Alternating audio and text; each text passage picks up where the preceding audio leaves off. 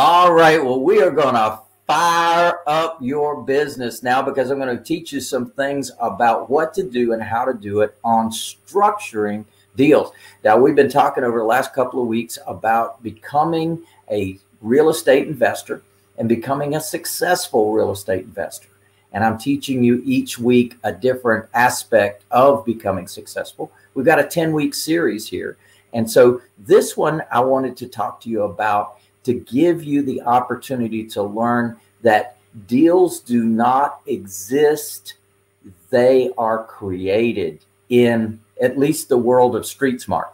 As a street smart investor, we know that there's more to the story. And let me just explain. So there's people, there's wholesalers out there, real estate agents.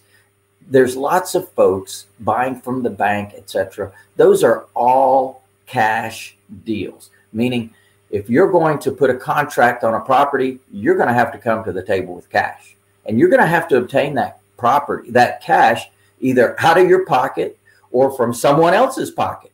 Now, that might be a private money lender. That might be a hard money lender. That might be a traditional lender. But in Lou Brown's world, and what I like to teach, is that the seller can actually be the bank in the transaction. Now, you'd say to yourself, well, right off the bat, you'd say, well, okay, I'm going to call a bunch of people. I'm going to ask, will you do seller financing?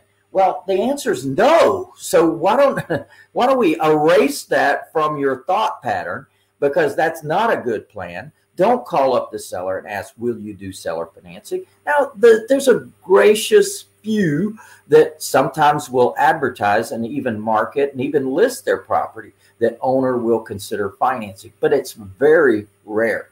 So what do we do instead? We educate. We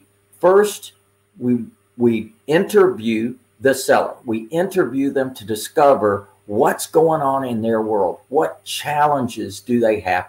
What are they trying to accomplish with the sale of this home? Now, sometimes it's just to get rid of the property. Sometimes they're sick and tired of being worried about this property.